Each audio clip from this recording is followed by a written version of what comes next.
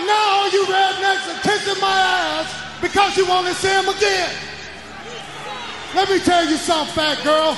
If you don't sit down with all those damn hot dogs, I'm going to pull a tow truck up in here and haul your ass out of here.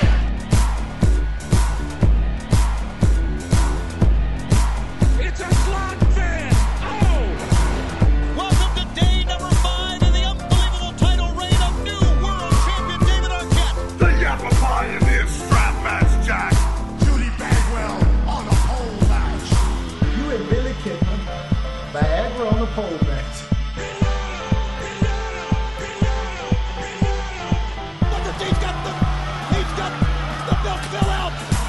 Last week on Nitro, I proved to the entire world that at any given time, I could become the WCW champion. That's why this company's in the damn shape it's in, because of bullshit like this.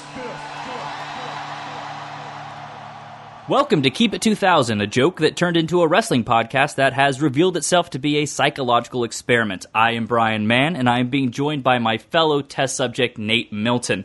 Nate, how are we doing? Do you realize this is episode 9? Do you think we should keep going, or should we cut this thing off before we hit double digits? I think we're too far down the path now. We're too far down the rabbit hole. We cannot let the listeners down, although I keep saying that once we hit that infamous or some would say legendary Battle Dome invasion, I might have to call it quits, because that is not only going to be the end of this podcast for me, but it might be the end of my broadcast career, because obviously I can't go any higher than that. Well, clearly Marty DeRosa is just itching to come back to be able to review that last month of Nitros. But Nate, it is not just you and I. We are joined by a guest test subject, someone to be our control, kind of compare how we react to this episode with.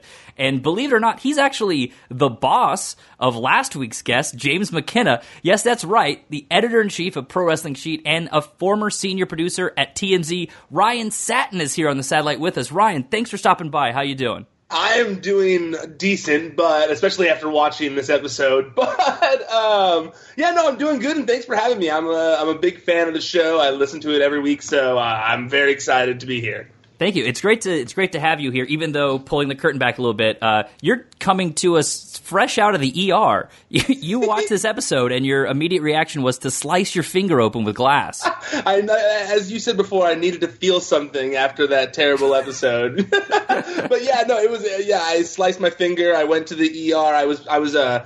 I threw away a lamp a few days ago and forgot about it, and when I was pushing my trash bag into the trash chute, I sliced my finger open, and the next few hours were pretty crappy, but I'm glad we get to do this now, because I didn't want to watch that episode for nothing.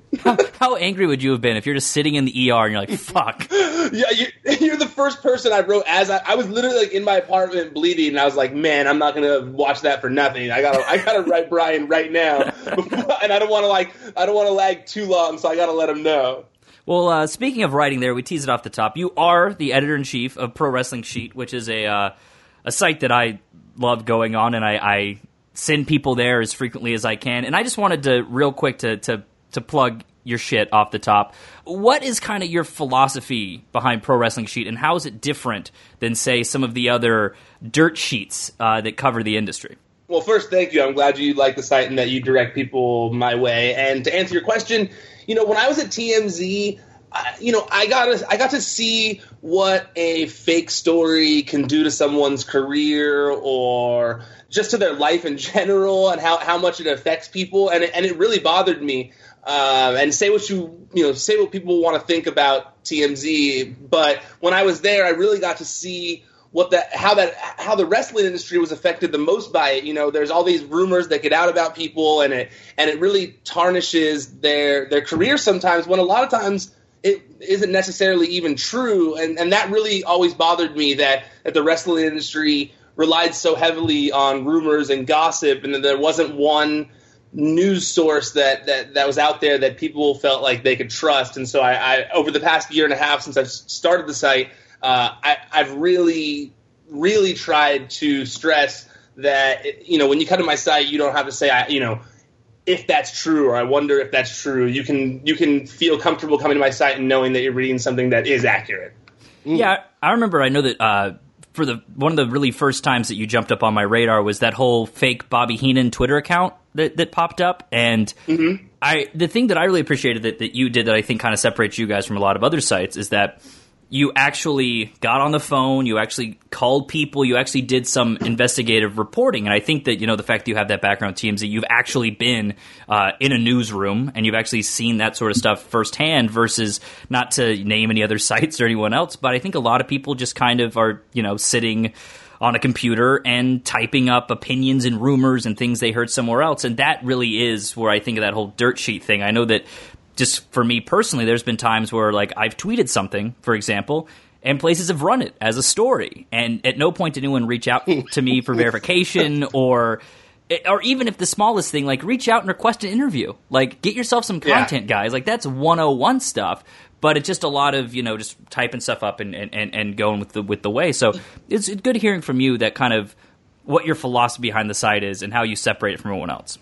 Well, yeah, I appreciate that. And when I was at TMZ, the reason I'll mention so often that I was a senior producer at TMZ is because I was, running the website on the weekends, me, Harvey, and another producer. But, I was the one in the office basically running the site on the weekends. And there were big non-wrestling stories that were, huge stories in entertainment that I broke as well. And it really did give me training for running my own website now, and so I love doing it. It's great. It's been awesome. I feel like most people, once they find my site and see what I'm doing, they get behind it. Well, obviously, continued luck into the future. But enough about the present and the future. Let's talk about the past. Let's talk about where you were at in 2000. What were your wrestling viewing habits in 2000, and was WCW a part of it? Absolutely. My brother and I, especially at this time, my brother and I were super into wrestling, and because I really got into it around 97, like when Mick Foley got thrown off the Hell in a Cell is when I really, really got into wrestling. And so, at this point, we were still full throttle on it. And, as much as I was a big WWE fan, I was a big, DX guy and The Rock and Stone Cold Steve Austin, I was still loyal, watching WCW with Thunder and Nitro every week. And it's funny because Nate, when you guys first started the show, I remember you talked about how you had this very fond view of WCW and the NWO Black and Silver, and you were worried that this would tarnish your memory of it. And I have the exact same view. Like I was like, I loved WCW. I loved all that stuff. And since I've been listening to the show, I'm like, yeah, that really was worse than I remember it, And then having to watch this the whole time, I had the same feeling as you had back then. But yeah, at the time, I was loyal. I watched ECW, WCW. There was XPW out here. That's when I was probably at my biggest level of fandom. Now, I think, Brian, we've stumbled across a discovery here on the Satellite of Hate. We found the guest that was more invested in WCW in 2000 than I was, because I sure as hell wasn't watching Thunder. I think I was watching like Martin or Living Single on Thursday nights, but I damn sure wasn't watching Thunder. Well, I'm only at that time. I was still in like middle school, high school. Not even. I was like mainly middle school, high school, freshman year, something like that. So yeah, I had a lot more time at home to watch television. Let's take a look back at some of the other things that are happening at this time as well. Now, I also tease off the top there, Nate, that this was the end of Black History Month. And what a great way to end Black History Month, Nate. The South Carolina Fundamentalist College, Bob Jones University, announced that it was lifting its ban on interracial dating. Yes, this was 17 years ago, not 117 years ago, Nate. But we take the victories where we can get them. Hey, I think I can speak for, anybody that has been in an interracial relationship before. Thank you, Bob Jones, for moving at least one step into the 20th century. Granted, if you know anything about Bob Jones currently, they're still probably, I wouldn't say they're in 2017. Maybe they're like in 1987. So they still got a little ways to go so they can catch up with the rest of us. But yes, there was much rejoicing around the nation when that was announced. No, I was just saying, I don't even remember that. That's crazy. That's like in my lifetime. That's something that still happened. I'm blown away all the time by stuff like that. Now, moving over to the music beat, in honor of our Californian guest, let's look at the alternative charts and what was topping over there. And the number one spot, actually beginning a 13-week reign of terror on the alternative charts, was Other Side by Red Hot Chili Peppers.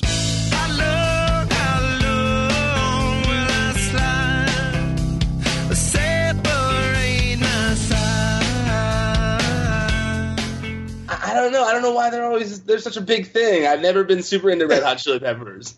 I love this show, and I love the dynamic, because you would think if you were buying into stereotypes, perhaps you're on the board at Bob Jones University, you would think out of the three of us, I would be the one least inclined to like Red Hot Chili Peppers. But I'm a big fan. Like I was down with them since they were doing like Stevie Wonder covers, and they had like more of a P-Funk type of sound. But yeah, I was a big fan of Chili Peppers, and I remember really liking this album. I think what it had, Scar Tissue, Around the World, Californication. Like I dug that record. Well, that's the thing. It's kind of like chill bro music, kind of. And that's just not something that I go in for that often. Hey, see, this was in my wheelhouse, though, because you're talking about 2000, so I was just a year or so removed from college, and so I'm in that young single man phase of my life, even though now I'm still kind of in the older single man phase. But less about that, more about the Chili Peppers. So this is my jam, like, Around the World. I'm just walking around, hey, all around the world, we can make time, romping and stomping, because I'm in my prime. I lived those lyrics. I believe those lyrics. So yes, that album spoke to me. And the bass line is dope on almost all those songs. Nate, I can just see you pulling up to pick a girl up for a date, and you've got your CD wallet on the visor on the driver's side, and you've got like Californication, and you've got Santana's Supernatural, and the WCW Mayhem CD, just all up there waiting for wherever the night may take you. Hey, 2000, me and my black Chevy Cavalier, you couldn't stop me. Well, with that in mind, guys, let's go ahead and jump in and start talking about this episode that Ryan literally shed blood for. Well, it just made me laugh because beforehand, when you told me which one to watch, he told me, Nate, he said, this one isn't that awful, surprisingly. And I was like, oh, great. And I got halfway through, and I was like, man, I'm waiting for the not awful part to start because it's been rough. I was like, you guys have clearly been watching too many of these that you've already gotten that week on what your barometer for not awful is. And this, I think, is where it's good to have test subjects that are guests, Nate, because I'm going to go on a limb. I think this is the best episode we've watched so far. I think it's certainly one of the most consistent episodes. It's like I was watching it and I was like, you know what? This is a solid episode, ...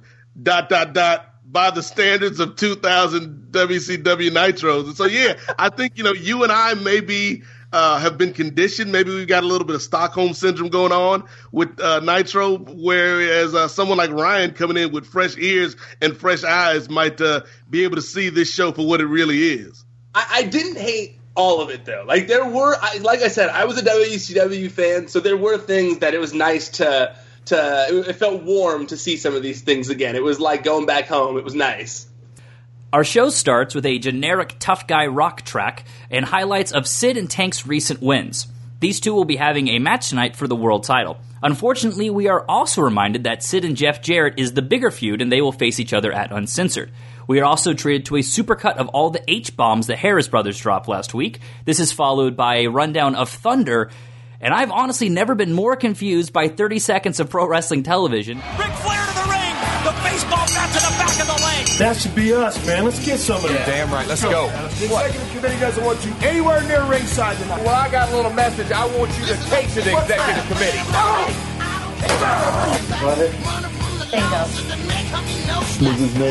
My head was spinning from this, and to make matters worse, guys, nothing they showed us from Thunder affected anything on tonight's Nitro. So why do we need to be reminded of this? I don't have the answer to that. I wish I had the answer to that. I was actually wondering the exact same thing while I was watching it. I was going to say, I was going to lend the floor to Ryan because he is our Thunder aficionado, but if he doesn't have any answers, I certainly don't. Our show starts with the customary limo shot as Sid Vicious is shown arriving at the Target Center earlier in the day. Outside of the target center, world champion Sid Vicious arrived with passion, with purpose on his face. His opponent tonight for the WCW World title is none other than Tank Abbott, as these two men will collide in our feature bout here tonight. Now, for all you continuity fans, Tank is actually wearing the jacket he won at Super Brawl against Big Al. In the building, Mike Tenay approaches the Nashville World Order to ask Jarrett about tonight's world title match. Jarrett says that he doesn't care who wins because he's guaranteed a title shot either way. Well, let's just say that Tank Abbott wins the world's title tonight. Do you think you could beat him at Uncensored? Not only do I think I can beat him, I'll guarantee a victory. Take that, slapnuts. Now, we waste no time off the top as the Mamalukes theme song plays, and out come the WCW Tag Champs with their manager, Disco Inferno. One of your longtime buddies, right, Ryan? Disco Inferno? Yeah, it was so funny. I was thinking that, too, when I had to watch. I was like, of course, the first thing I see is Disco Inferno here. And I'd actually forgot that he was kind of their manager for a while, but I liked them together. It worked. I remember the Mamalukes and all that kind of stuff. I liked it. In the back, Miss Hancock approaches Lenny and Idol, who shoo away Keebler, saying that she's hurting their rat chasing. Hancock responds by saying it's time she teaches them a lesson. Out come Lane and Idol, who apparently are getting a tag title shot here. Lane and Idol get the early advantage to absolutely no heat. Disco is on commentary, complaining about Italian stereotypes. Now, obviously, this title match is just the backdrop to an angle as Miss Hancock makes her way down and joins commentary, so we now have 4 people on commentary. Hancock says that Lane and Idol need her as a manager. I would be willing to let Miss Hancock manage us, Tony. What do you think? I would agree with that. I think all great tag teams need great managers. That's right. It's been a long time since I've been managed by somebody that looks like her, that's for sure. Disco is angry about all the attention that Miss Hancock is getting. Just imagine how the guys in the ring must feel. The Nitro Girls music starts to play, and Stacy gets on the table and starts to dance. Johnny and Lane then stop brawling long enough to pull out singles and offer them to Hancock. Even the referee has stopped paying attention to the match, which allows Disco to leave commentary and hit Lane with one of the tag belts, but he accidentally lays out Vito instead. Look at Johnny the Bull and Lane high-fiving each other. Finally, something happens in the ring, and Big Vito gets a 1, 2, 3. And we do apologize. There was a match going on, but our attention... I don't apologize. Speak for yourself. We did it! I'm the manager champion! Vito gets on the mic and invites Hancock to come in the ring and dance for them. Hancock takes them up, and Johnny the Bull attempts to, grind on her from behind, which takes her by surprise, and she's very offended by it. This celebration is cut short, though, as the Harrises enter the ring and deliver some H-bombs to the Mamalukes. The Harrises demand title shots and hold up the belts. Wow. A lot happened in this. You might not have known this, but a pro wrestling match happened. The tag titles were on the line. I don't know. I mean, taste aside, obviously a segment like this wouldn't really fly today, but even the execution of getting to it, even having this segment where Stacy Keibler's just going to dance for a while, it did a real disservice to the match. And I'm not saying this is a match that's worth anything special, but when this is how you're treating one match, it sort of deludes every match in a way. Oh, absolutely. I almost feel like there were a lot of things to unpack in what you just said there. A lot of stuff happened in this whole entire few minutes. First and foremost, the rats thing. That blew my mind. Well, that's their main gimmick. Yeah. But as a child, that just... I don't even remember that they were dropping lines like that. I remember Lenny, Lane, and Lodi very vividly, and I did not remember that they were talking about their rats all the time and stuff. That was awesome. I loved that. You wouldn't see that on TV ever. And then I Miss Hancock. I definitely that whole thing was crazy, because why would every single person turn around during a match just because she started dancing? I didn't get that. Well, like we talked about earlier, this is a time before DVR, internet streaming video. Stacy Keibler dancing in front of you is something you should take notice of and ignore the match at hand. This isn't today where you could just go on the WWE Network and watch last week's episode. I guess that's a good point, but I would just think that if Lenny, Lane, and Lodi are worried about Miss Hancock messing up their rat intake, that they wouldn't pay attention to her dancing for a minute to beat the Mamalukes so that they'd go party and get some more afterwards. I think being tag champions would up the rat dosage. Yeah, of course that ups the rat dosage, especially during the Attitude Era. And you would think, as much as they were claiming it, that they wouldn't be getting that many rats necessarily. But if they're the tag champs, of course they're going to get more. Oh, there's 3 things to look at right here, Brother Man and Brother Satin. The first thing is going to that backstage segment. I didn't have a problem with the rat reference. I didn't have a problem with Stacy Keibler plotting against Lenny and Lodi. I did have a problem with her announcing her plan as they stepped one step away from her. It's like, I'm going to teach these guys a lesson. Like, why wouldn't they just turn around and be like, excuse me? Did you say something?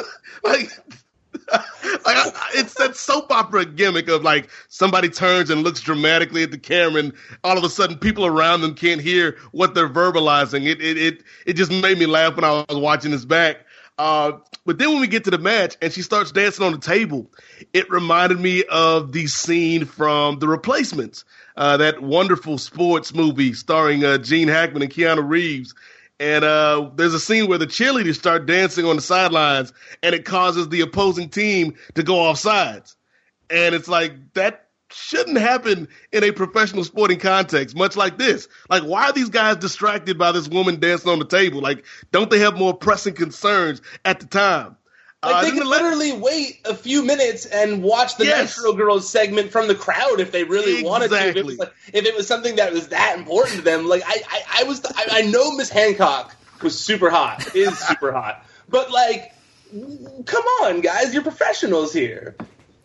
At the broadcast booth, Tony and Mikey hyped tonight's card with Sid versus Tank and Vampiro getting a U.S. title shot against Jeff Jarrett. Tony also teases that Sting is rumored to be in the area tonight, a claim that Mark calls a lie.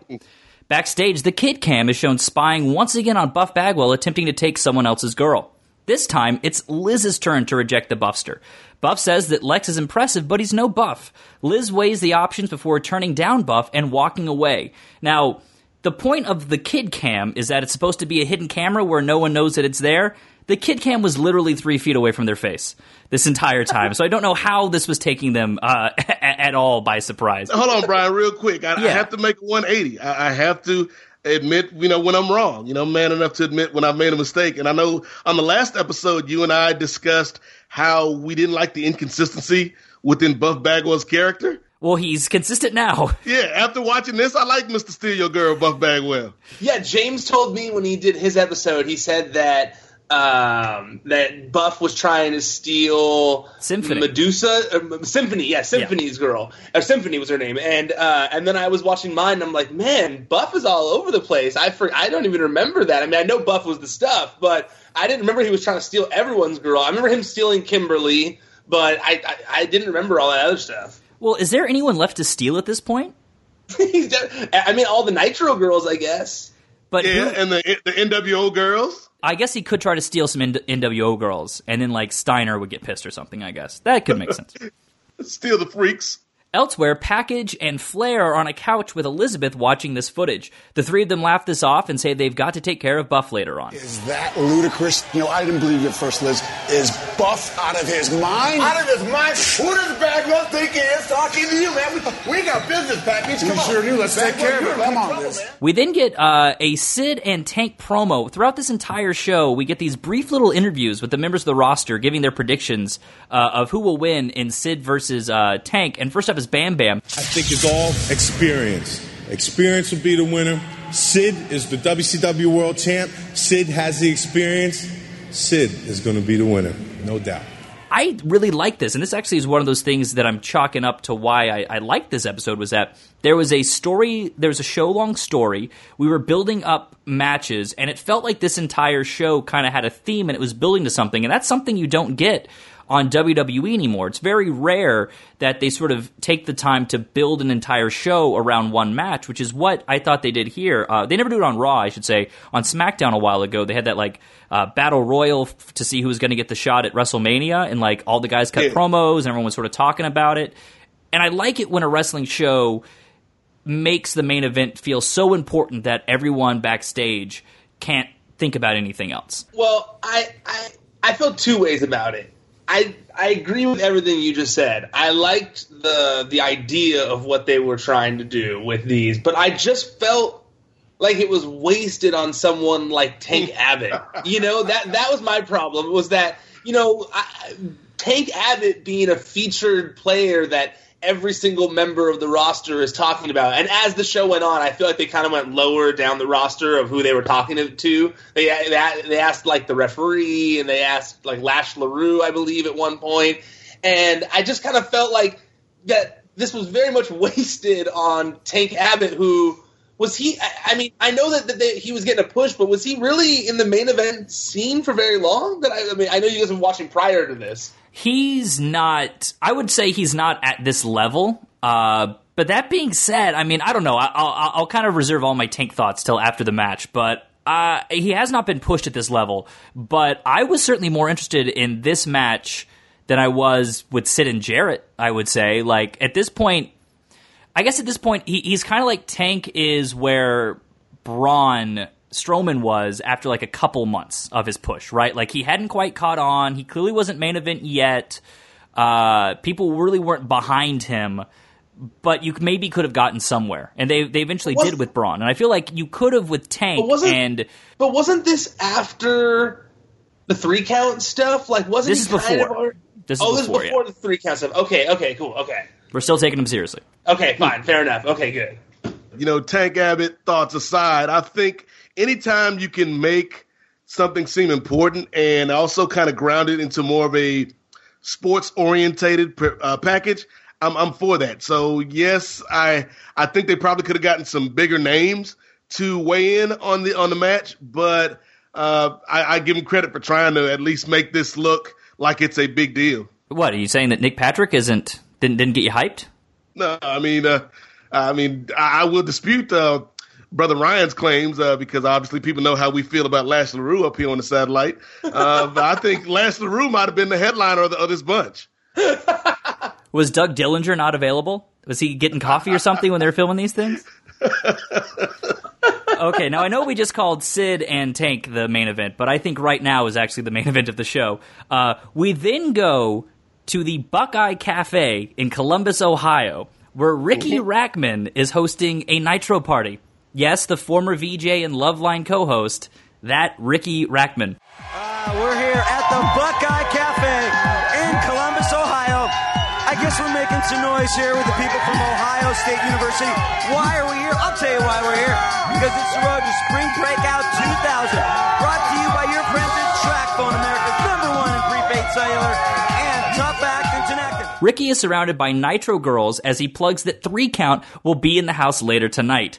They then toss to a package of an event from earlier in the day where the Nitro girls and 3 Count hosted field games at Ohio State for something called Campish Clash. Someone won a trip to the Spring Break Nitro. And you know what, guys? We can joke about how dated and lame this package was.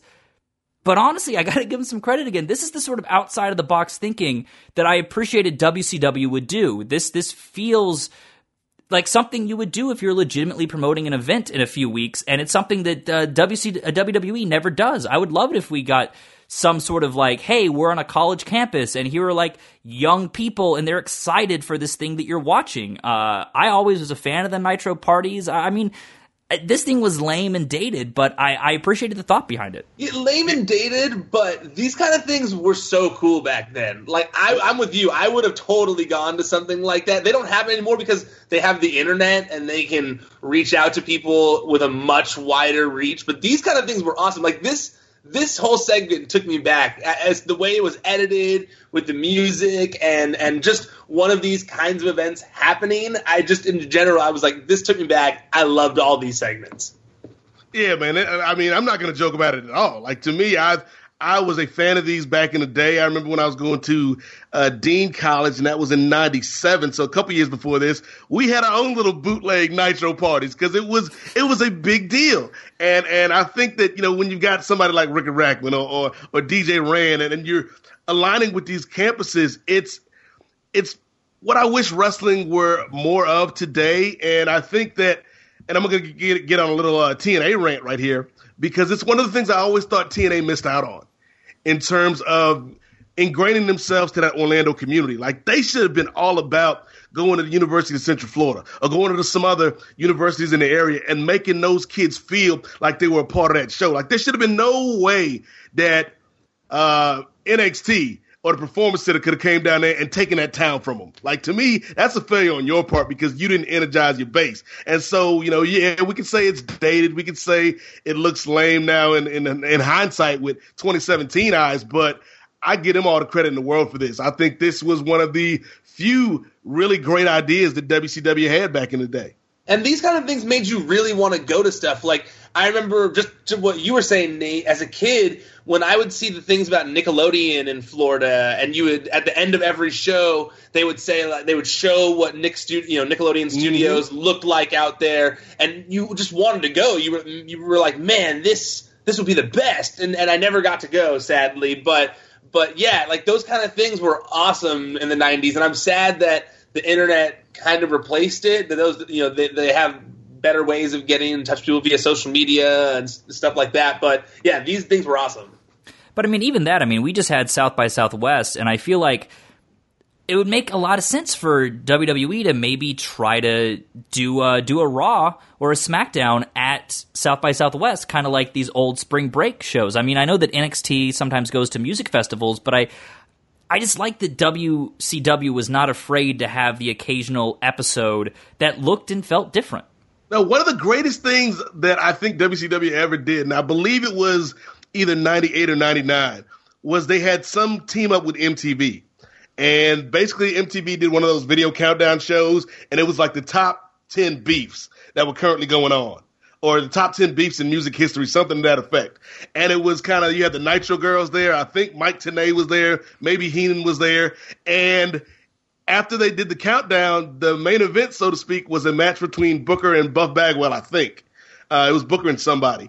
And it was like this really cool way to cross-promote, but also they felt current. They felt of the time. And I think wrestling has a problem a lot of times where they feel behind the times. Even, WWE, I think, as current as they've been lately, they still feel like they're not of 2017, like they're maybe 5 or 6 years behind where the current culture is.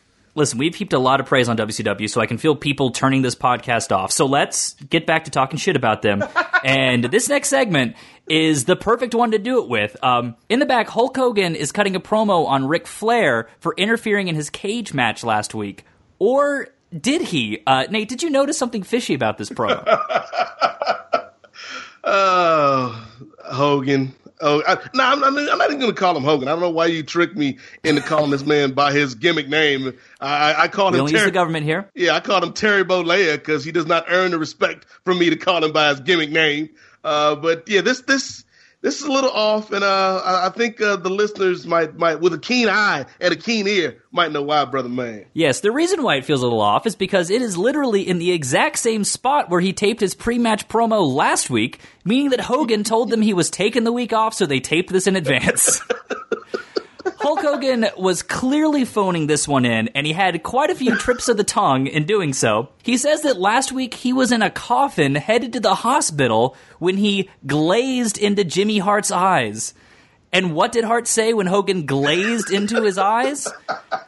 Hart whispered one word to him. He pulled the Hulkster close and he whispered, "Yappa pie." I will beat you within an inch of your life. And in the Yappa Pie Indian strap match, Ric Flair, I will prove that you will bow down to me for an eternity, brother. Ryan, did you realize you would be here for such a historic edition of Nitro? No, when he said it, like, my jaw hit the floor. I was like, oh my god, I can't believe this is the one that I got to watch. Yes, this was the birth of the Yappa Pie Indian strap match. For this promo, Hogan is borrowing on the history of the Yappa Pie Indian tribe that was found in the Midwest Plains. But I'm just kidding. There's no such thing as the Yappa Pie Indians. They don't exist. It's not a word that ever existed before Hulk Hogan blurted it out here. Do you think he was actually supposed to say a different name? Said this by mistake. They tried to correct him, and he's like, "No second takes, brother," and walked away. And there's like, well, I guess we're calling this thing a Yappa Pie strap match. He was like, "Brother, Tatanka told me that. I know what I'm talking about. Let's move on." Well, yes, I think, given Terry Bollea's history of racial tolerance, I think it was an honest mistake.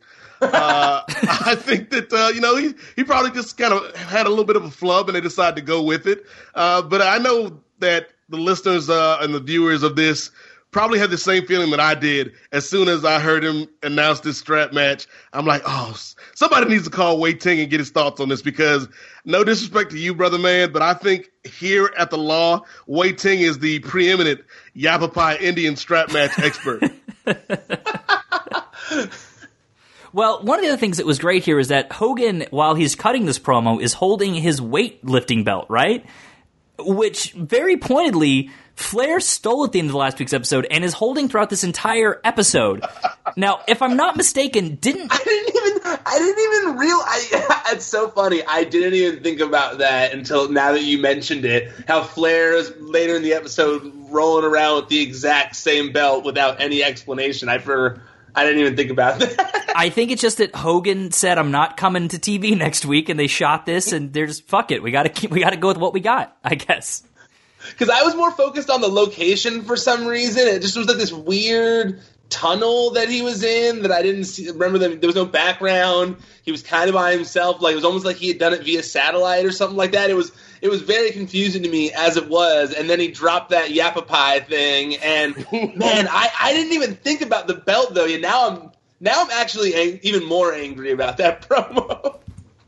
Well, in the middle of the ring, Mean Gene brings out Ric Flair to respond to Hogan's challenge. Flair makes his way out with Luger and Liz. One of the PAs tells Rick which camera to look in, and Flair chews him out for doing so. I know what camera to talk to, idiot. I'm Ric Flair. Flair declares Hulkamania dead because he and Luger beat him to death last week. Flair follows up by saying that Sting is a coward for not showing up to stand up to him. Lex then challenges Buff to a match tonight.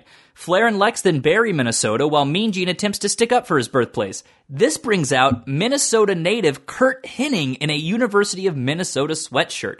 Hennig calls himself Minnesota's greatest athlete and challenges Flair to a match. Hennig takes a shot at Flair's sagging physique and tells him to show everyone his puppies. This actually gets under Flair's skin, and he accepts the challenge and says that he'll beat Curt like he beat his father 20 years ago. Hennig promises to streak naked next Monday if he can't beat Flair in Minnesota. Let me make this right now. If I can't beat Ric Flair in Minneapolis tonight, I will streak down Hennepin Avenue butt-ass naked next Monday. This was Hennig's first appearance on Nitro in like 2 months. We haven't seen him in a while. He had a couple matches on Thunder. Really? Yep, he just, the last time, Nate, correct me if I'm wrong, the only time we've seen this guy was he was in the ring for Kevin Nash's like State of the Union address a couple weeks ago, right? Yeah. Yeah, that's been the only time we've seen Curt Hennig. I mean, they might. Okay, yes, they should have put that over on commentary because they definitely did not. But that makes sense now as to why he got such a big pop, because I know he was like the local guy and he was wearing the shirt, but he did get a pretty big pop when his music hit. And I was thinking to myself, like, was Curt Hennig that hot at the time? Like, or that makes sense now. It was kind of like, oh, we haven't seen this guy in a long time. Oh, and he's our guy. So that makes sense now. But I did like Mr. Perfect in this segment because I did think he felt kind of like a badass in this segment. And I was behind him. I liked Mr. Perfect. I was going to say, they left, it feels like, and granted, I have the benefit of hindsight, but man, they left so much money on the table with Curt Hennig. Like, outside of the West Texas Rednecks deal, like, did they do anything notable with him? No, and I was watching this thinking that I was like, man, he was such a badass back then. He looked like someone who legitimately kicked your ass, and I was thinking the exact same thing while I was watching it. Yeah, I honestly don't think they do anything with him at all throughout the rest of 2000. Correct me if I'm wrong, Nate. Nothing that comes to mind immediately. Yeah. So, nothing too memorable. So, yeah, this might have been the highlight for Mr. Perfect as we continue this experiment. Backstage, Mike Tenay asks Booker about his match tonight with Kidman. Booker blames Kidman for their loss to the Harrises on Thunder since Kidman was tending to his hoochie, Tori. Booker doesn't know who made the match tonight, but he's going to take it out on Kidman. Elsewhere, Kidman and Tori walk to the ring as they talk about the missing Kid Cam. You had it. I gave you back there. I don't have it, I swear. Maybe someone stole it again. We need to get it, because someone will steal it again. We'll get it after the match. Oh, I can't believe you did it. I didn't lose it. Back to the announcer's table, the picture of professionalism, Tony Schiavone is taking a phone call as we come back from break. Sorry, I got that call during the commercial break. It has a profound impact on this program. Yeah, I bet it does. Your wife needs bread. What? Sting is going to be here. No, he's not. That has been confirmed by some inside sources I have. Sting will be here with us later on this program. We live in an era of fake news and alternative facts, brother man. And this show has told me for the last 8 weeks that Sting was coming. You know, we saw the Crow. We saw the stagehand dressed up as Sting. We saw the Sting WCW credit card commercial.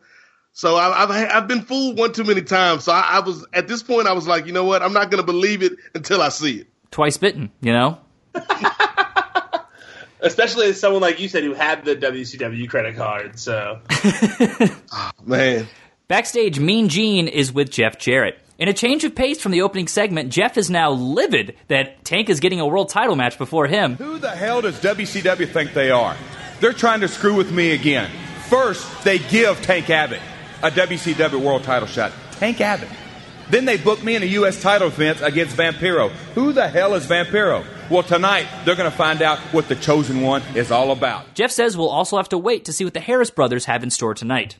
With this, we go back to the arena for Booker versus Billy Kidman. Now, Booker, who's now free and clear of Harlem Heat, has new music and a new entrance without flames. Now, Nate, I don't remember this theme song at all, and I got to be honest, I kind of liked it.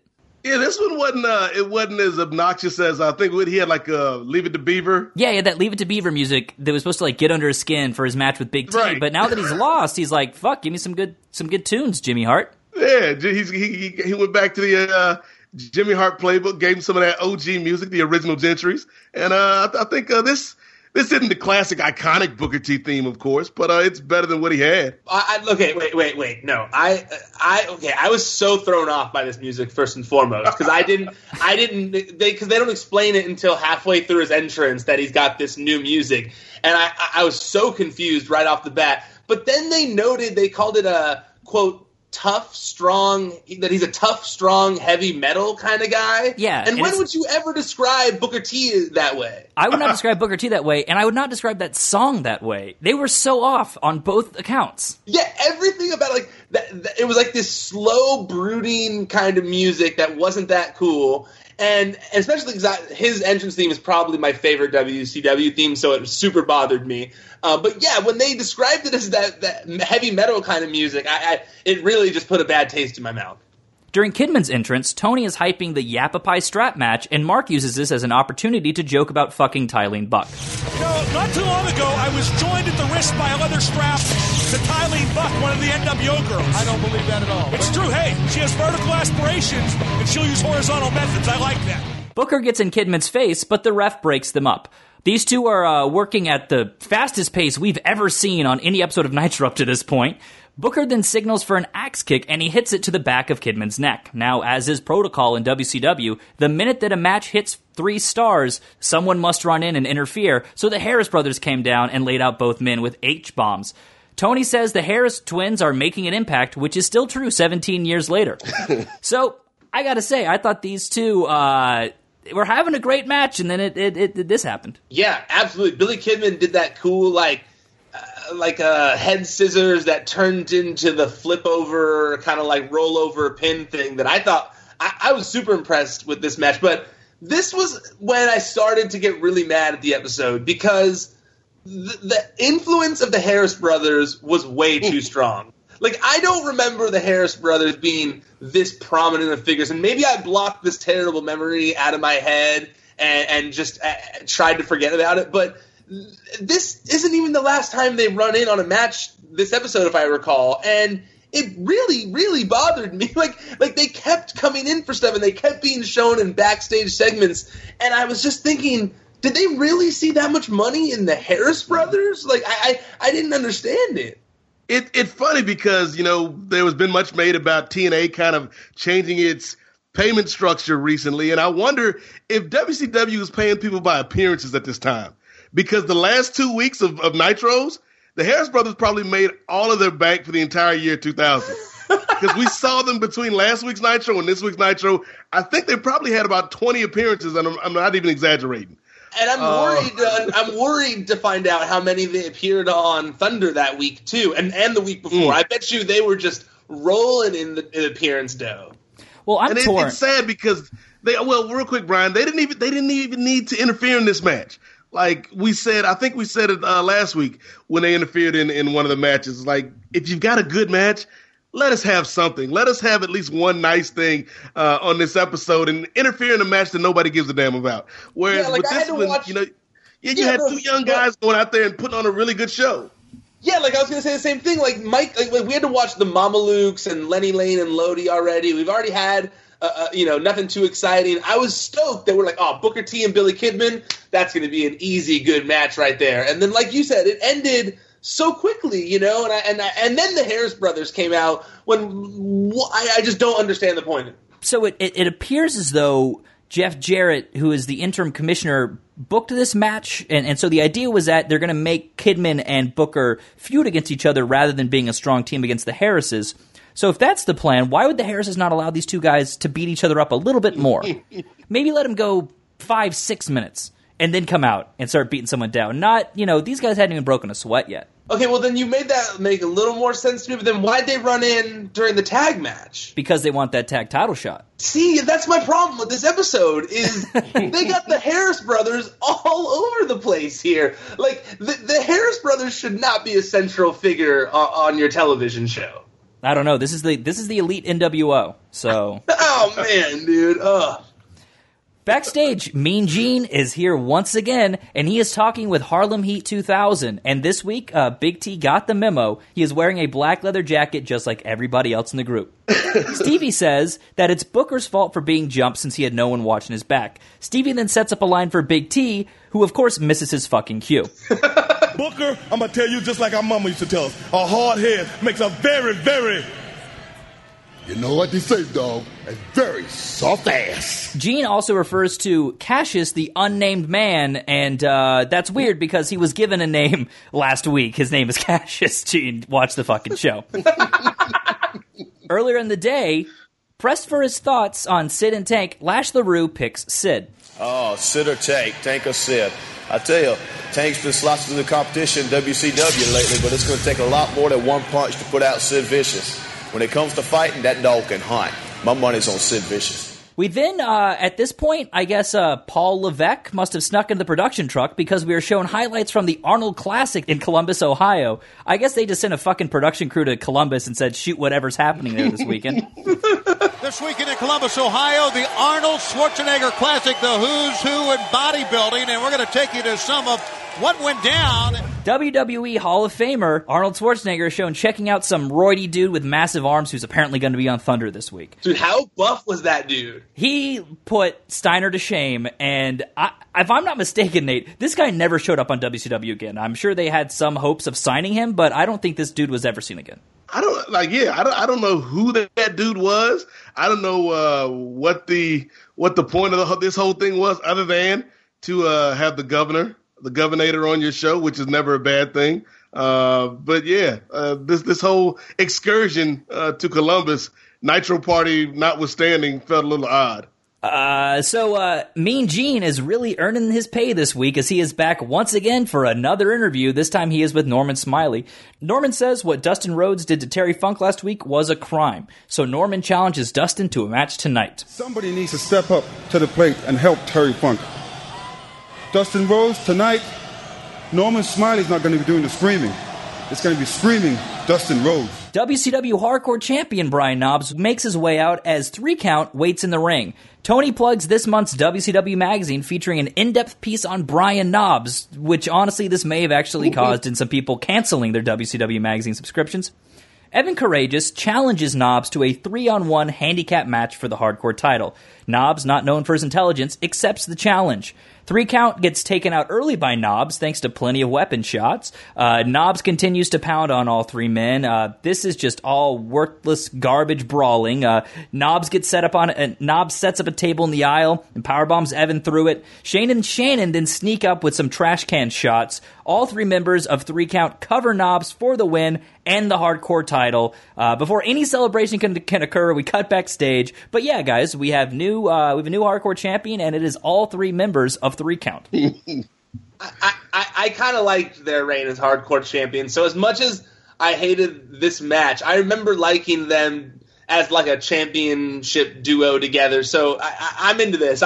As much as the match was just garbage, I like the outcome because less Knobbs, more 3 Count is always good. Yeah, I think that's the way to look at this. At the end of the day, what's the end goal? And if the end goal is to get the title off of Brian Knobbs, I don't care how you get there. Yeah, I mean, I'm torn. I mean, we've Nate, you and I, we like 3 count, but I think what's kind of upsetting to me is that I've yet to really see 3 count be used properly. I just don't like they got these people taking this kind of punishment, putting their bodies through this for the announcers to laugh and to make it a joke title. Well, I do know that they helped put 3 count over later in the show even more when Ricky Rackman gave him the seal of approval by saying they get hot chicks. That's why they're around. We'll get into that because that's insanely confusing. Is that they keep cutting back to the Nitro party that happened 2 days ago, which directly that was my only contradicts. problem was that they're in a match, and then we're supposed to be watching their segments with Disco Inferno, who was also used during the show. That was very confusing. Well, there's one more thing on this match though, and it's something that's bugged me for a long time, and it's kind of like a looking in the mirror type of thing, and I realized that wrestlers are better human beings than I am because there's no way that I would be able to muster any type of self-control if Brian Knobbs stuck his armpit in my face. I don't think I could be professional, like the Pity City or the Rikishi stink face. Like I would lose my job because it's like, no, I can't do it, man. I'll be completely honest with you. I have been in that scenario. When I went to WrestleMania last year, I thought it'd be funny because I saw the Nasty Boys were throwing a strip club party, and I thought and so I thought it would be funny to go. So I made my co-host Jamie come with me and one of his friends, and we got to one of Jamie's friends was one of the guests. We got to be in the VIP with the Nasty Boys, and it was one of the funniest things ever. And he was going up and chopping people in the chest, and then I asked him like, "Oh, can I take a picture with you?" And he was like, "Yeah, sure, come here," and like put his my face in his armpit, and we had to take the picture together.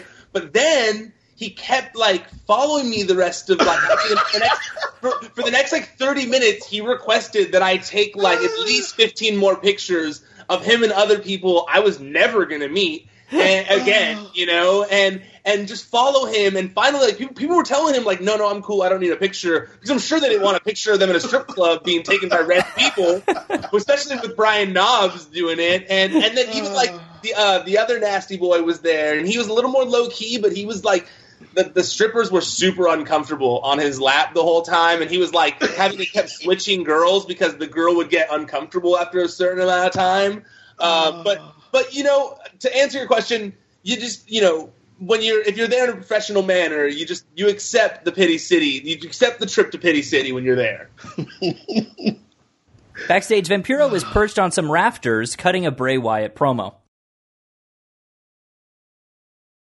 We were then shown earlier in the day where a group of fans with bleached tips and goatees chant Sid's name. There was so much highlights in that video. I'm glad that you pointed that video out because I was cracking.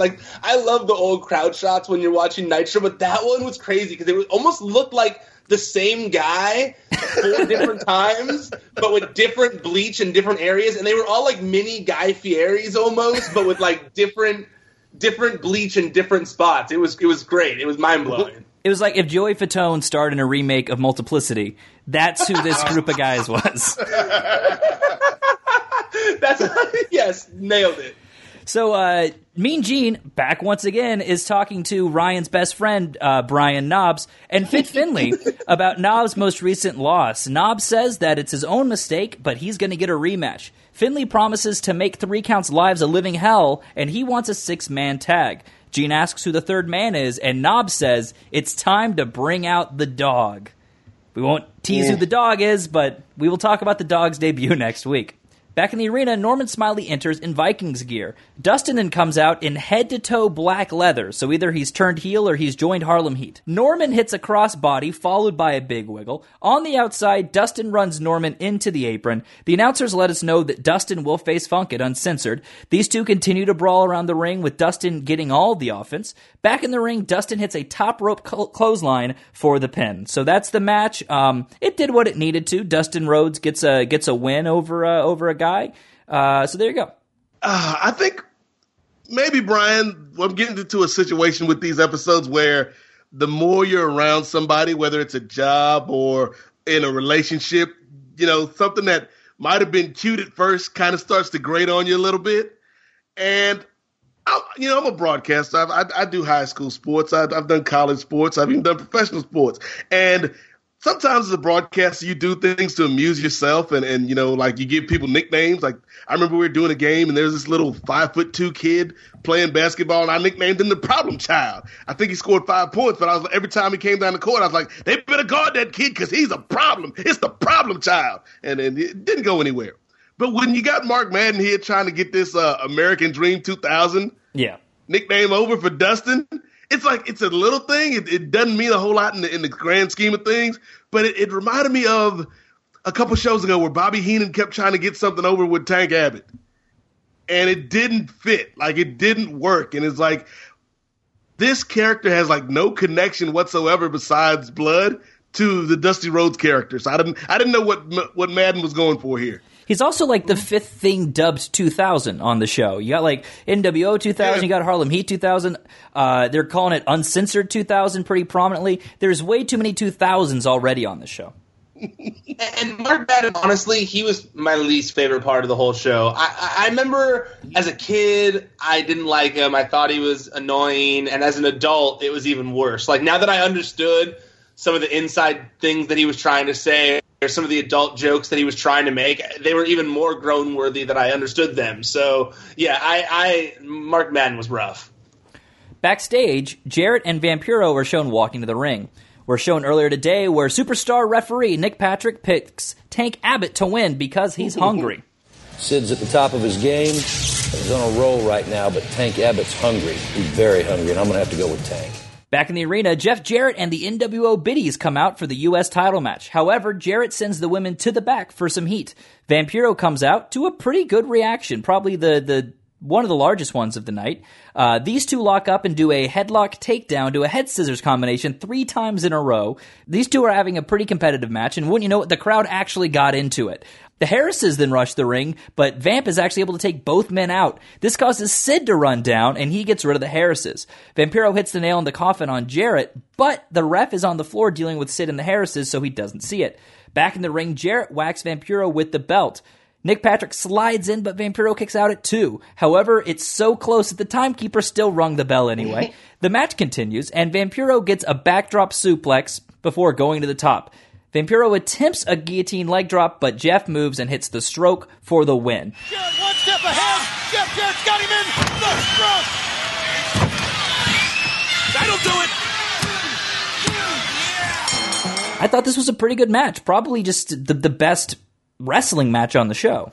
Yeah, this one actually brought back a big feeling I had as a child, I remember. And that was that Vampiro was so dope. Like, I loved Vampiro. And while watching this and this match and the backstage promo he had beforehand, I was just thinking to myself that it is just a shame that Vampiro never got a main event title, like a WCW title, world title, or a WWF title, or anything like that. It bums me out because he was over as hell everywhere he went. His character, like when that whole backstage promo with the green lighting from the side looked cool as hell. His Misfits paint was so badass, and that's one of the biggest failures of the 90s, and not on him, of the companies, that they never were able to get behind him enough to where that could happen. Yeah, I really like this match. I thought that it was by far the best thing on the show, and it goes back to something we were talking about during the Booker T and Kidman match. It's like, this is why this company frustrates you, because you got people like Vampiro and Kidman and Booker T and, some of the guys in the Cruiserweight division, and to a lesser extent, somebody like Jeff Jarrett, who's not the best thing in the world, but he's solid at almost everything he does. And it's like, why can't you guys get out of your own way and allow the wrestling to be the star of the show and not, these convoluted storylines and these other guys that are, past their prime getting so much TV time? Like, did you really need another Harris Brothers run-in. Like, another one. We already had 2. And I know I already complained about this earlier in the show, but this was the 3rd one that I was talking about. And we were getting a good match between these two. And it just drove me crazy. And it reminded me of why I was always so mad watching WCW, was that you'd have this really cool match that you were getting, and then the booking of the ending would just ruin the whole thing and leave this sour taste in your mouth. And that was the Harris Brothers all night.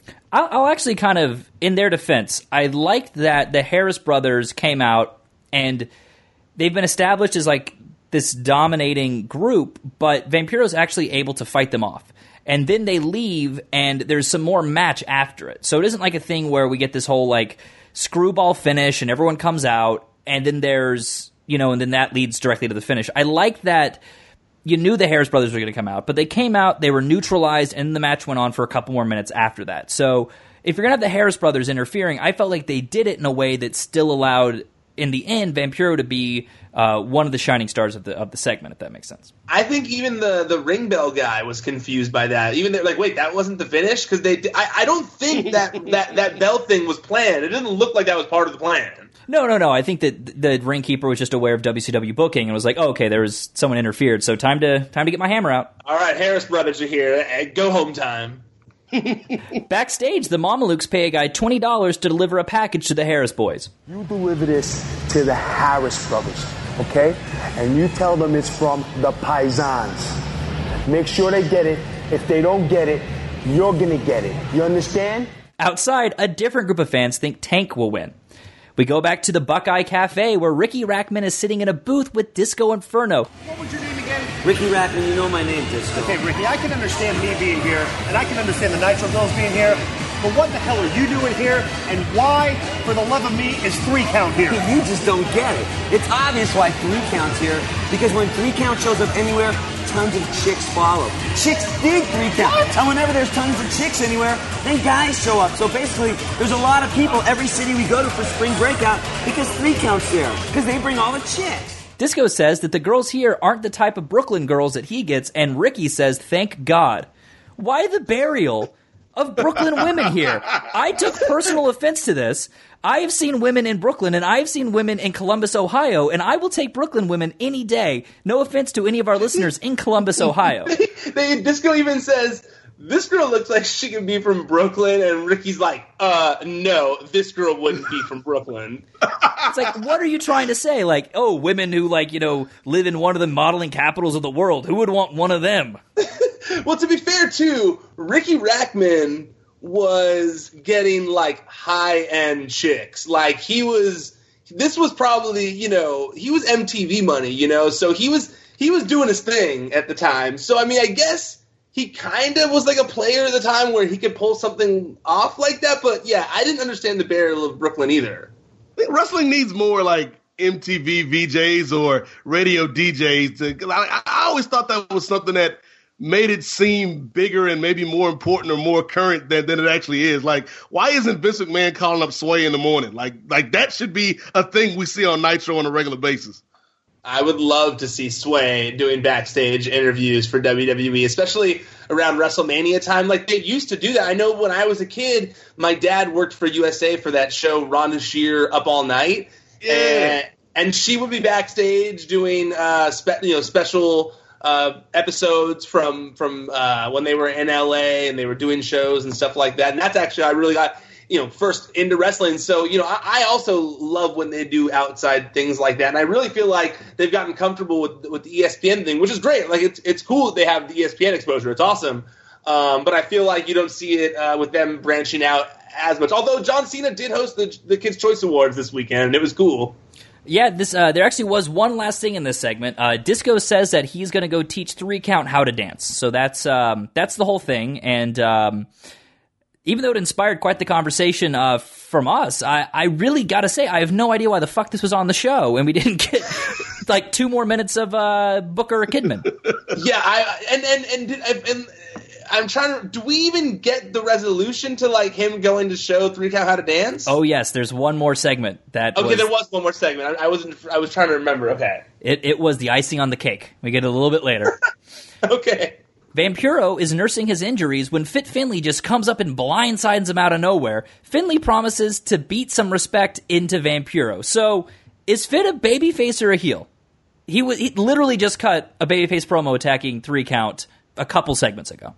Yeah, I was wondering the same thing while watching this. I was like, wait, because I the first thing I was like, oh, okay, yeah. And then the second one came and I was like, oh, wait, what's going on here? Because I hadn't watched the other episodes. I was hoping you guys could fill me in on this one. I'm wondering why is he starting a whole new feud? Like, didn't we just leave on the cliffhanger of them getting another teammate to go fight 3 Counts? So why are you adding more to your plate? Like, that doesn't seem fair to Brian Knobbs. Maybe this is like the worst way of recruiting Vampiro to be their third person. The passive aggressive. Yeah. I just love your idea, Brian, of Fit Finlay, like negging Vampiro. Like, I'm going to be an asshole to this dude so he'll like me. In the ring, the Nitro Girls' dancing is interrupted by David Flair. They entertain his moves for a while before laughing and leaving the ring. A pissed-off Daphne then enters the ring with a crowbar, not the wrestler, the object, and David looks scared, so he kisses Daphne's feet and apologizes. The lovers then kiss and make up. They're cut off by the Purple Rain knockoff, and out comes the artist formerly known as Prince Iaukea with Paisley. Somehow in all of this, Crowbar, the wrestler, not the object, has joined commentary. Apparently, the artist's title is on the line, despite the fact that Flair is not in the cruiserweight division, nor do I think he would meet the weight requirements. The bell rings, and David dances before slapping the artist. David throws artist into the corner and lands 10 punches in the corner. The artist comes back with the Samoan drop and goes to the top rope. Crowbar jumps off of commentary and pushes the artist off the top rope, but David can only get a 2 count off of this, as is the legal mandate in 2000s wrestling. The 2 women then catfight on the floor. And now going down. I don't think you want to get Daphne upset. Daphne is screaming her lungs out. Paisley's getting the life choked out of her, but there's the jumping DDT in the ring by Prince. And the cover and the 1, 2, 3. Top to bottom, this whole thing was pretty awful. They have some fascination with David Flair and Crowbar, but it's never satisfying and it's never rewarding. And I guess we're dropping the Crowbar demon thing from last week. None of this was good at all. Especially if this our Night of Champions, this is our representation of the Cruiserweight division. It reminded me of why Ric Flair is so proud of Charlotte because I was watching this just thinking, man, Ric Flair had to have been in the back. He was there. I saw him on the same episode. Like, he was there. He had to have been in the back just with his head in shame watching this. And I know David Flair tried, and I know he was dealt a difficult hand without much training, but just I forgot how truly terrible of a wrestler he was while watching this. It was so bad. And I liked Crowbar. I liked Daphne. I thought they were an entertaining act together, but man, David Flair just he's bad wrestler. You know how big a fan of the artist formerly known as Prince Iaukea I am, Brian, man. It takes a lot to get me to tune out of a Taff Cappy match, and I was not invested in this at all. Yeah, I'm with you. No, I'm with you. I saw the artist, and I was like, yeah, we get the artist. Cool. Like, at least it'll save this match. And I couldn't handle it. It was rough. In the back, a broken guitar is found, and paramedics are tending to Sid next to it. Elsewhere, the NWO are leaving the building when the Harrises receive the Mama Luke's package. Attached to it is a note saying they've got their shot, now watch their back. Inside the box is a fish, making a Godfather reference, obviously. The Harrises are pissed, but Jarrett tells them to save it for Uncensored. Elsewhere, Mean Gene says the WCW medical examiners have recommended that Sid avoid any strenuous activity, including his title match. However, a woozy Sid then runs in and shouts and yells that he'll defend his title against Tank Abbott tonight. First it's Jeff Jarrett, then it's Tank Abbott! Whoa, you are woozy. Chris Nowinski would not approve of this interview. No, absolutely not. I mean, but also most Sid promos kind of sounded like he'd already been hit with a headshot by something prior to that anyway. So luckily it wasn't that much of a difference. I think, Sid, they should shoot an angle where Sid gets a concussion before every one of his promos, just to make it work continuity-wise. It's like Goldberg hitting his head before he walks out to the ring on the locker. Back out in the arena, Ernest Miller enters for his Why Are We Watching This Show match of the week.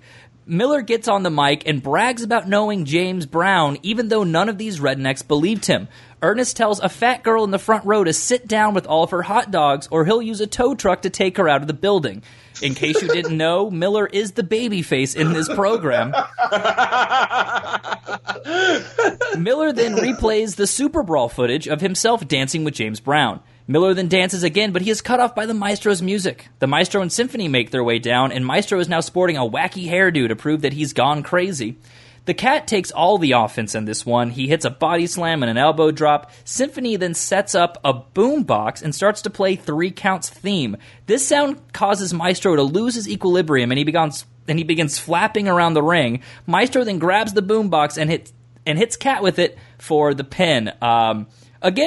This match, this time, easily could have been given to Booker and Kidman. I can't defend this being on the show at all. At least with some of the other terrible matches, the David Flair one, at least it played into the Night of Champions concept. This, totally pointless. You're not a fan of Broken Maestro over there?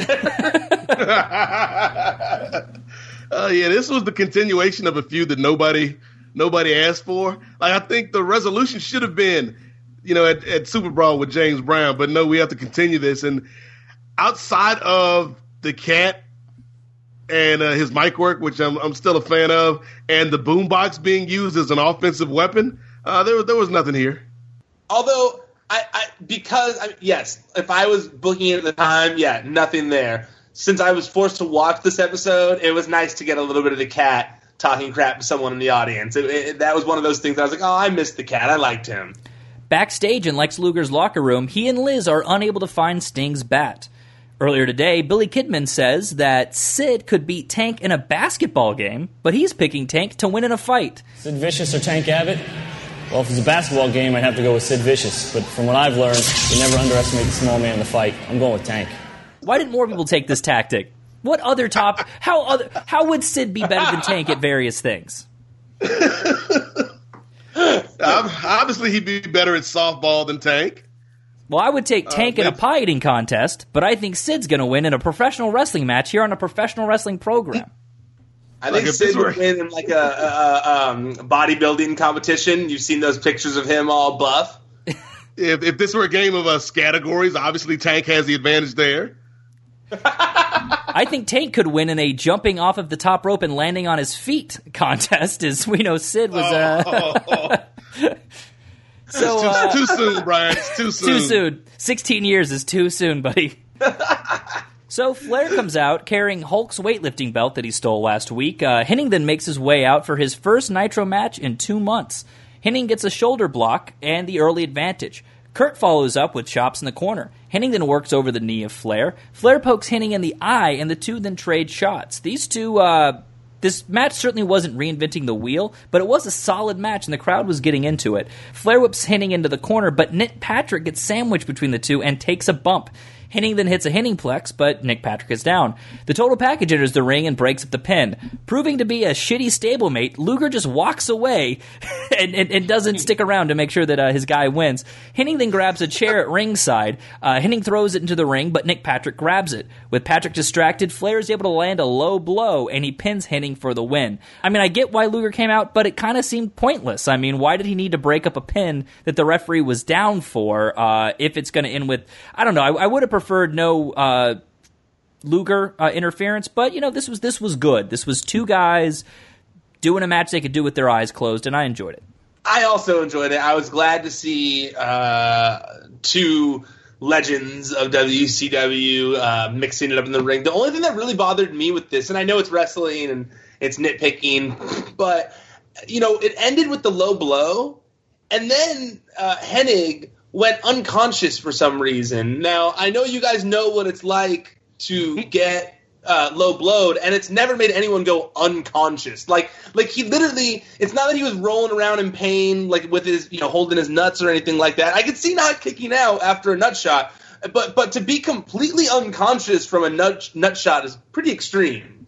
Maybe he was laying there realizing that he said he would run naked through the streets next week if he lost. a match that he knew he was going to lose. I guess that's definitely very well possible. But yeah, no, I know it is possible. Like the other day, my girlfriend, we were at home and she hit her knee on something and was like freaking out, and then she passed out from it, like in the middle of freaking out and like fainted. So I guess like you can go unconscious from a weird situation like that, but I don't know. I found it hard to believe. Earlier today, Ming was asked who he thinks is going to win the match, and he refused to say. This is going to be a match to watch. The Ultimate Fighter, talk about Tank Abbott, and you're talking about the heavyweight of WCW, Sid Vicious. You know, who's going to win? I like to see this match. I'll sit back, and I would like to see them kick the hell out of each other. That's what I want to see. Back at the Buckeye Cafe, Disco is on stage dancing while Ricky Rackman berates his dance moves. Meanwhile, 3 Count are dancing as sexy co-eds begin to undress the boy band. The crowd of insecure frat boys boo this sight of seeing another man's chest. Then, just to prove that this was taking place in the year 2000, Ricky Rackman stage dove into the crowd, his chain wallet swinging in the breeze, while the Nitro Girls came on stage as a Kid Rock track played in the background. How could I have forgotten that? I don't know how I could have forgotten that. I'm offended that I asked earlier now. And it was the Kid Rock song from the WCW Mayhem CD, by the way.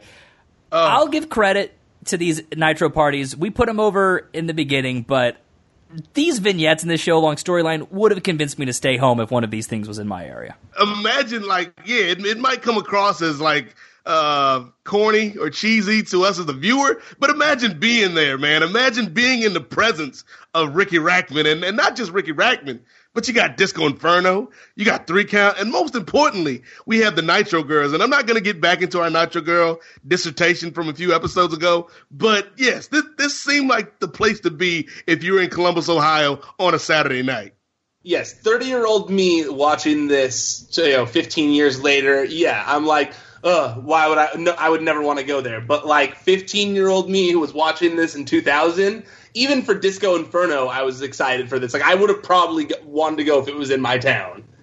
Hey, listen, if you just wait 17 years, you can get in political arguments with him on Twitter, so same thing. Yeah, I was on Coach Show the other day, and he called me a social justice warrior, and I was like, oh my God.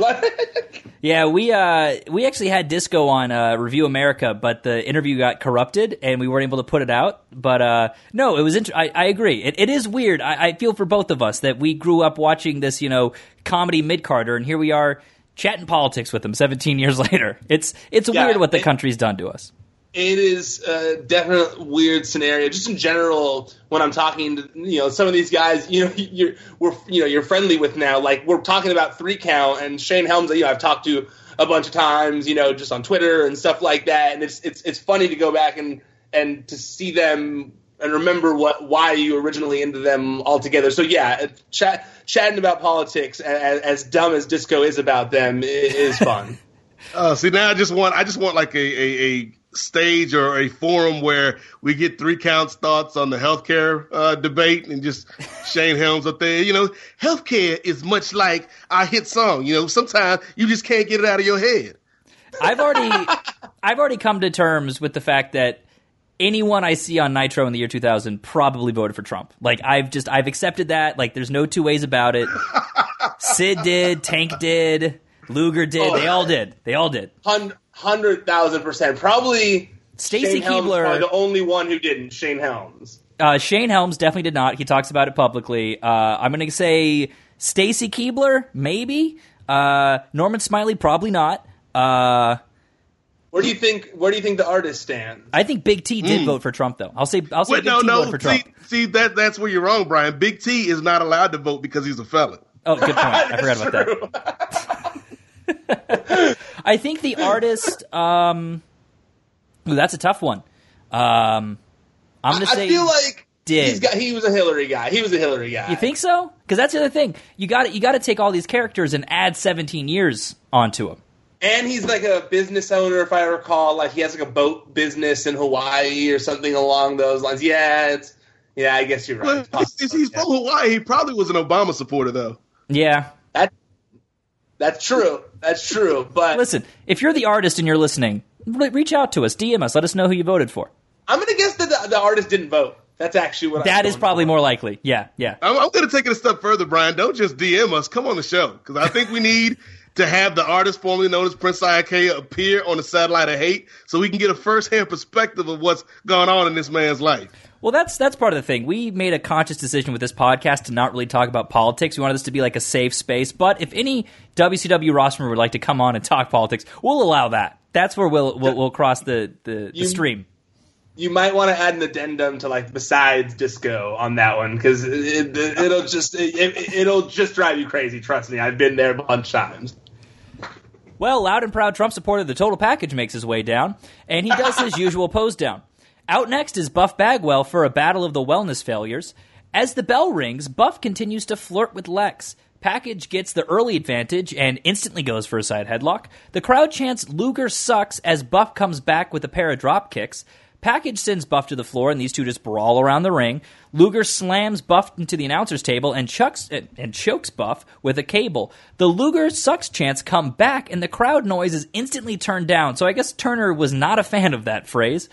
Luger then locks in a camel clutch for the entire second hour of the show. Buff comes back with a swinging neck breaker. Buff lands a splash in the corner, but Liz puts Package's foot on the rope to prevent a pin. Ric Flair then comes down, but Buff takes him out. Rick then clips Buff's leg, and the ref calls for a DQ. Sting then runs down for his big return, as Mark Madden calls him a poor man's James Caan, really putting him over there. Flair notices Sting, but Luger does not. Luger then places a steel chair on Buff's arm to break it, something that he already did a month ago, but we have chosen to forget about that. Sting's music plays, and the Stinger comically bonks Luger on the head with his baseball bat. Luger begs off Sting, but the Man in Black lays out the Total Package. And there you have it, Nate. Sting is officially back. And I know we really weren't saying this back in 2000, but if this were... if this were occurring right now in 2017, I would immediately have gone to Twitter and been like, who did this? Whose fault is this? Because if we like, and it goes back to what Ryan was saying about the Harrises. Like, if you're going to have the Harrises just interfere and ruin good matches, why not just have Sting come out and just totally interfere in this match and, go after Luger? Like, the whole cloak and dagger, I'm going to skulk around, I'm going to hide, you can't see me. Like, Peekaboo Sting, John Cena Sting is not what I'm here for. We've been building up for at least 2 months since we've been doing this show. At least 2 months building up the return of this guy, and for him to kind of come back in a almost cowardly fashion, I didn't like it. I think if you're going to have him interfere, you should have just had him come in and take Luger out during the match. Yeah, that was like the theme of the night was lackluster return, because we started it off with Kurt Hennig in the beginning, and then this was just like such like a meh kind of a thing. Like that wasn't cool. Like, you guys have been hyping this up for so long, and like that's what we got. Like, meh. Like, what was his plan if Flair hadn't interfered? Like, what if Buff had just won legit? Would Sting had like texted Tony and said sorry? Next week, maybe?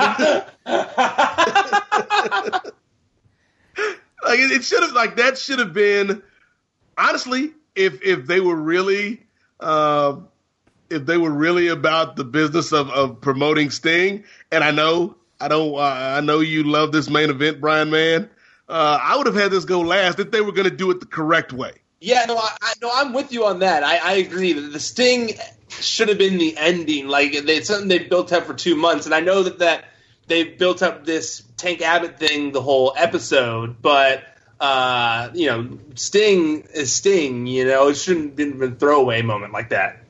Backstage, Sid and Tank make their way to the ring. Tank is the first one out for the main event, and his entrance is a little bit different this week because he decided to ride out on his motorcycle. Now, we've seen this before. Taker did it for many years, and DOA did it before him, but I don't think I've ever seen anyone do this shirtless. And that really makes all the difference in the world. He looks such a fucking redneck slob. Yeah. It was like when you see like some hillbilly like Mudfest, and there's like a guy rolling around on his shirt with like a trucker hat and a Miller Lite. Like, it was off-putting watching him on the motorcycle with no shirt. Oh, see, now I'm almost ashamed that we're having these great ideas 17 years later. But if I were in charge of WCW and I had access to Ted Turner's money, And granted, the SmackDown versus Raw video game hadn't come out yet, so I wouldn't have had this idea in my head. But I would have poached one of the storylines from one of those Road to WrestleMania seasons and had Tank Abbott actually come out in a tank. But you can't do that every week. You can do it like Rusev did it at WrestleMania, but you can't do that at the Target Center. Hey, it's Tank Abbott. This is your main eventer, Tank Abbott. Why be cheap? And you got Ted Turner money, dude. Like Ted Turner, he was like balling back then. If Master P can roll around a tank at his concerts and stuff like that, then Tank Abbott can have wait a minute. Are you saying what I think you're saying, Ryan Satin, that Tank Abbott should have been in the No Limit Soldiers? Yeah. Master P could have just lent them his tank. Yeah. Oh, man. That was such a missed opportunity. Now, all of this being said, I think this actually looked better than the normal Tank Abbott entrance. So if you had covered up his upper body, I would have been fine with him riding a motorcycle every single week. Because this was like 3 months before Undertaker came back doing the motorcycle thing. So this, who knows, maybe Taker got it from Tank. Yeah, was he the OG on this biker thing? Was he the first to do it? DOA did it before. Okay, yeah, that makes sense. Yeah. So maybe the Harrises gave the idea to Tank when he showed up on a motorcycle. Yeah. On commentary, Mark Madden says something that really needs to be saved for prosperity's sake. My jaw dropped to the floor when Mark Madden said this. I cannot believe this match is taking place. And I can't believe Sid's got to go into it with his bell rung already. You read the medical sports journals, post-concussion syndrome, stuff like that.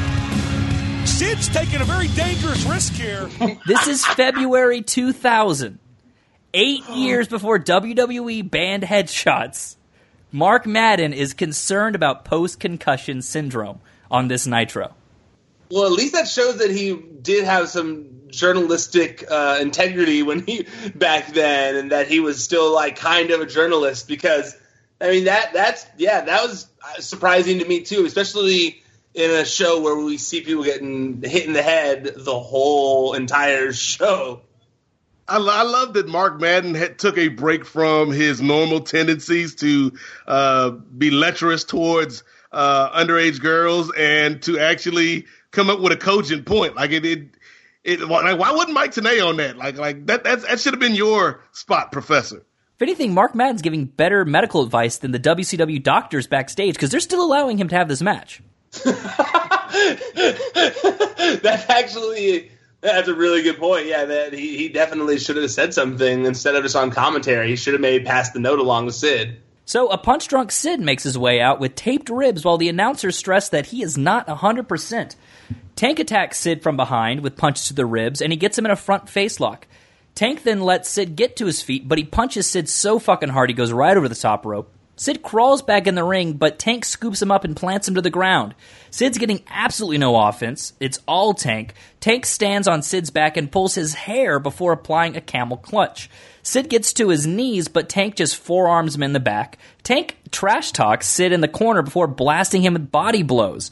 And honestly, for the first time, Nate, I thought Tank was a really good heel here, and the crowd's actually getting into it. And this was by far the best match we've seen from Tank Abbott up until this point. At this point, he then starts yelling at the crowd. He's getting heat, and this allows Sid to get to his feet and apply a sleeper.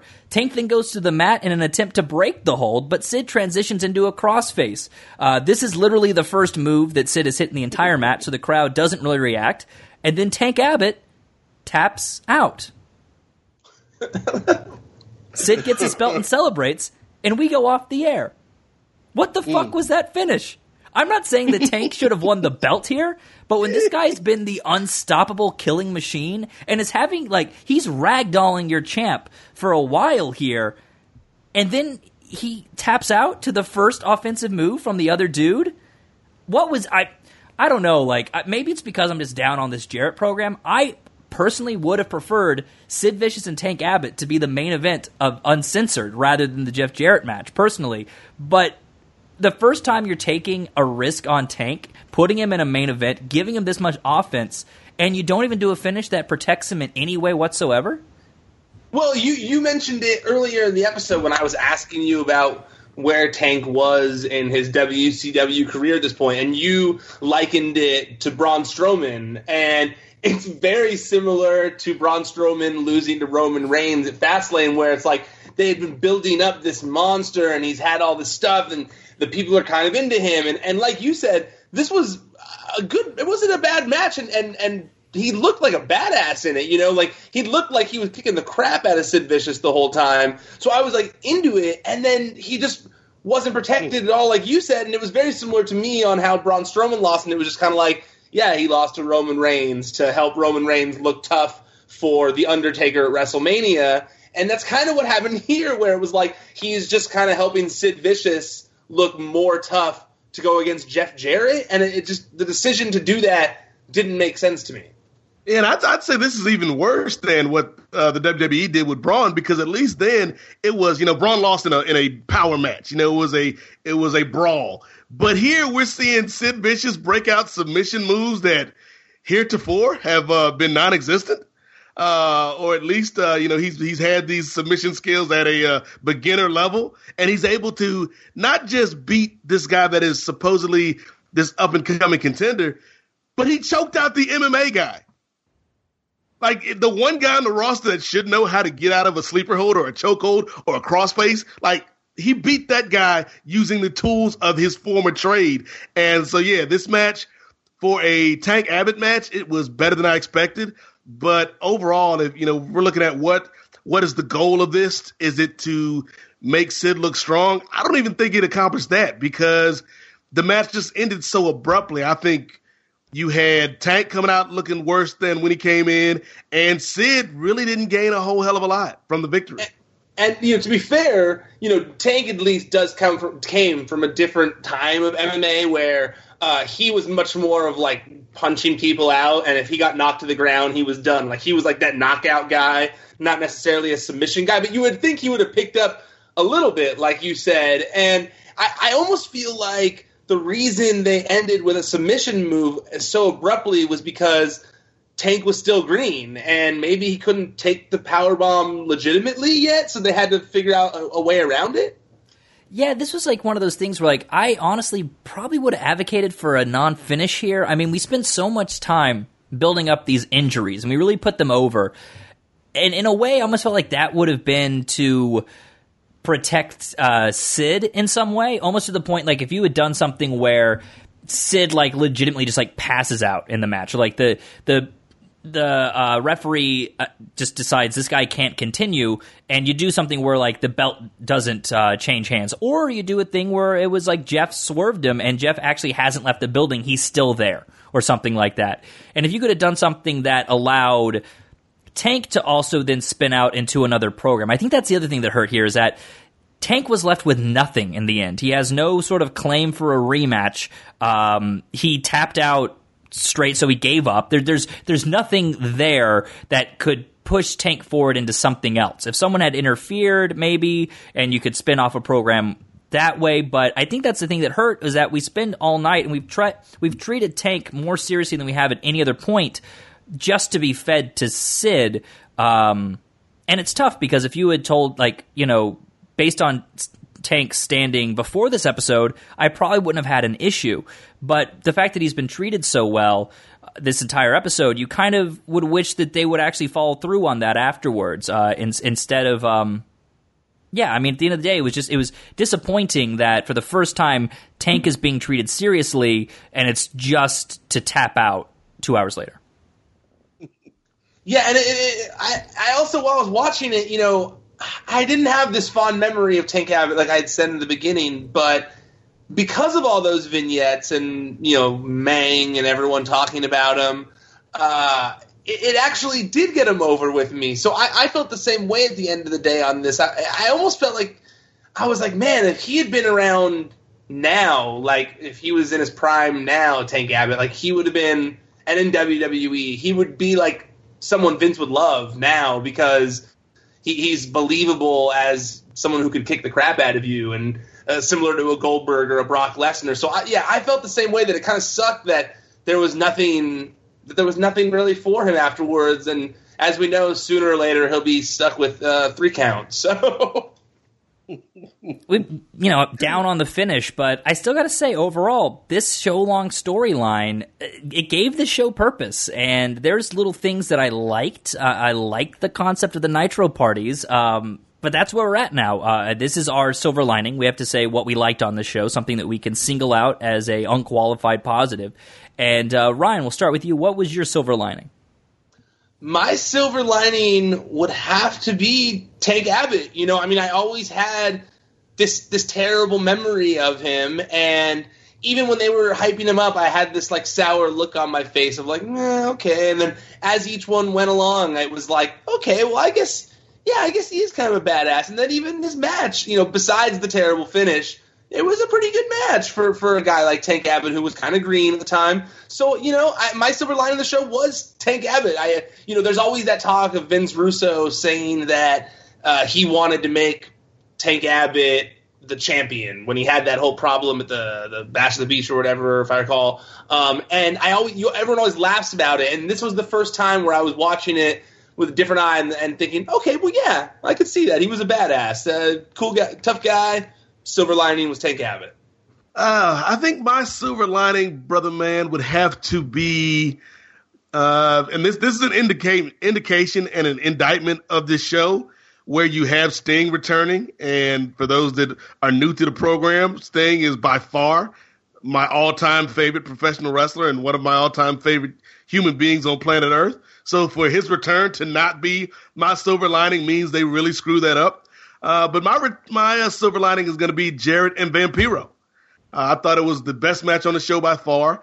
I thought that, had we gotten more of stuff like that and less of the Harrises and less of David Flair and less of just some of the nonsense that takes place on these Nitros week to week, you'd have a much better product. So I'm going to give my silver lining to Vamp and Double J this week.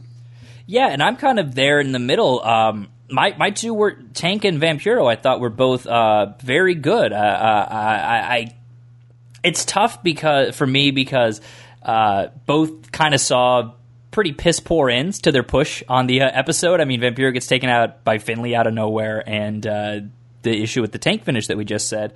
But yeah, I'm probably gonna have to go with Tank Abbott here because they treated him well, and something I thought was an interesting choice that I think actually helped was they didn't give Tank any promo time ahead of time. They didn't talk to him, and you can say that's, maybe that's because of his promo ability, but the fact that they had other people kind of talking for him, talking up the match, and we got an interview with Sid, but we didn't get an interview with Tank, I thought was really smart booking of him. So it's a shame because for one night they did everything right with this guy, and that's how they paid it off in the end. But, that being said, it's always a bittersweet ending here on each episode of Keep It 2000. But I was going to say, how did your silver lining end up on a negative note? Well, okay. Positively, Tank Abbott. Let's just end it there. My silver lining was Tank Abbott. Ending on another positive note, Ryan, I want to thank you for coming on the show today. This has been a blast. It's been a real great conversation. And I just want to, before we say goodbye, I got to ask, having sat through one of these episodes, what advice do you have for the two of us as we continue down the road on our experiment here? Well, I would just say that if you do continue to watch all of them, just remember if you break any glass beforehand, and don't let WCW Nitro get you so discombobulated in your head that you forget that you've got a whole bunch of sharp glass in your trash can before you throw it away, because you'll end up in the ER like me beforehand. So be safe in the rest of your watching. And Ryan, if people want more of you in their life, where can they find you online? Obviously, Pro Wrestling Sheet, but just your social and anything else you want to plug there.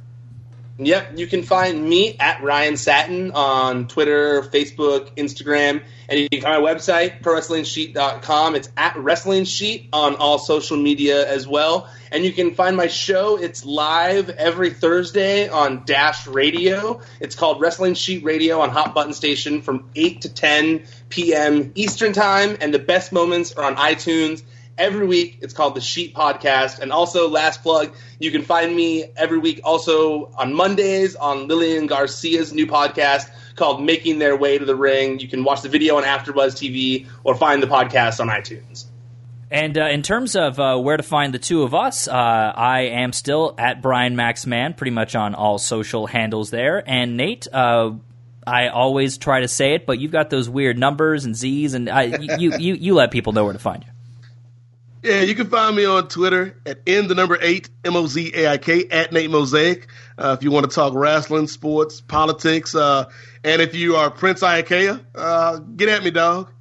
Well, thank you once again to Ryan for stopping by, and thank you for listening. We will be back before you know it with another episode of this Nitro. We are now starting the month of March. We are 2 months down, Nate. We're slashing them. We are 10 months left is all we got left. We're almost there, buddy.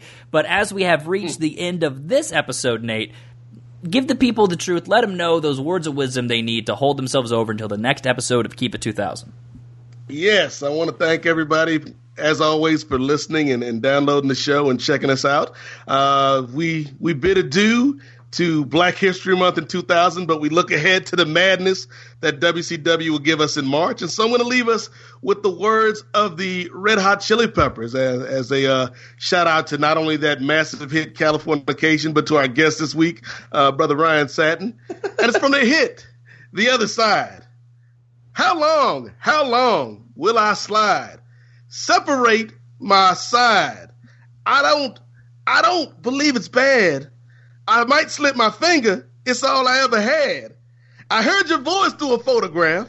I've brought it up and thought about it in the past. But once you know, you can never go back. I've got to take it on the other side. Keep It 2000 is a live audio wrestling production. Executive produced by John Pollock and edited by Brian Mann. Theme song by Chris Urbanovich. For more shows, check out liveaudiowrestling.com or subscribe on iTunes. That's why this company's in the damn shape it's in, because of bullshit like this.